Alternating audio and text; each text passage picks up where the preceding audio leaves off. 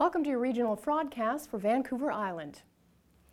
Rosalind Scott now joins us from the Better Business Bureau in Vancouver, and thanks for joining us, Rosalind. Hi Tina, how are you doing?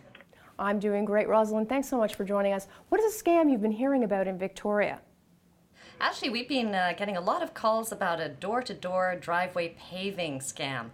And what happens is somebody gets a knock on the door and an offer to repave their driveway with recycled asphalt. The work is done by cash only with no contract and no company information given. And of course, the problems arise when the work is poor quality or there's a problem with the cost of the materials later on. Are they actually telling their victims that this is recycled asphalt, it's a good idea? Yeah, that's the hook, that it would cost less because it's recycled, and of course on a cash basis they're getting a really, really good deal, and that's where people get hooked in, because driveways, as we know, are very expensive to do. Are they targeting anyone specifically, or just anyone's a victim?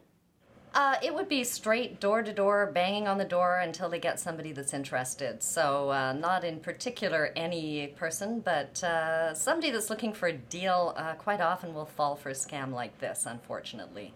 So how do I know that this isn't a guy who really is offering me a great deal on driveway paving, and how do I protect myself?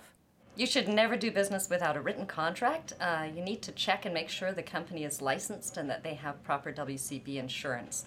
And you can check that with WorkSafe BC and with your local municipality. And of course, always get everything in writing, a signed contract outlining the details, the cost, and of course all of the company detail. Great. Now, how do we contact you at the Better Business Bureau in Victoria? You can go on our website at vi.bbb.org, or you can call us at 386-6348, area code 250. Well, thanks so much, Rosalind. We look forward to speaking with you again next week. Thanks, Tina.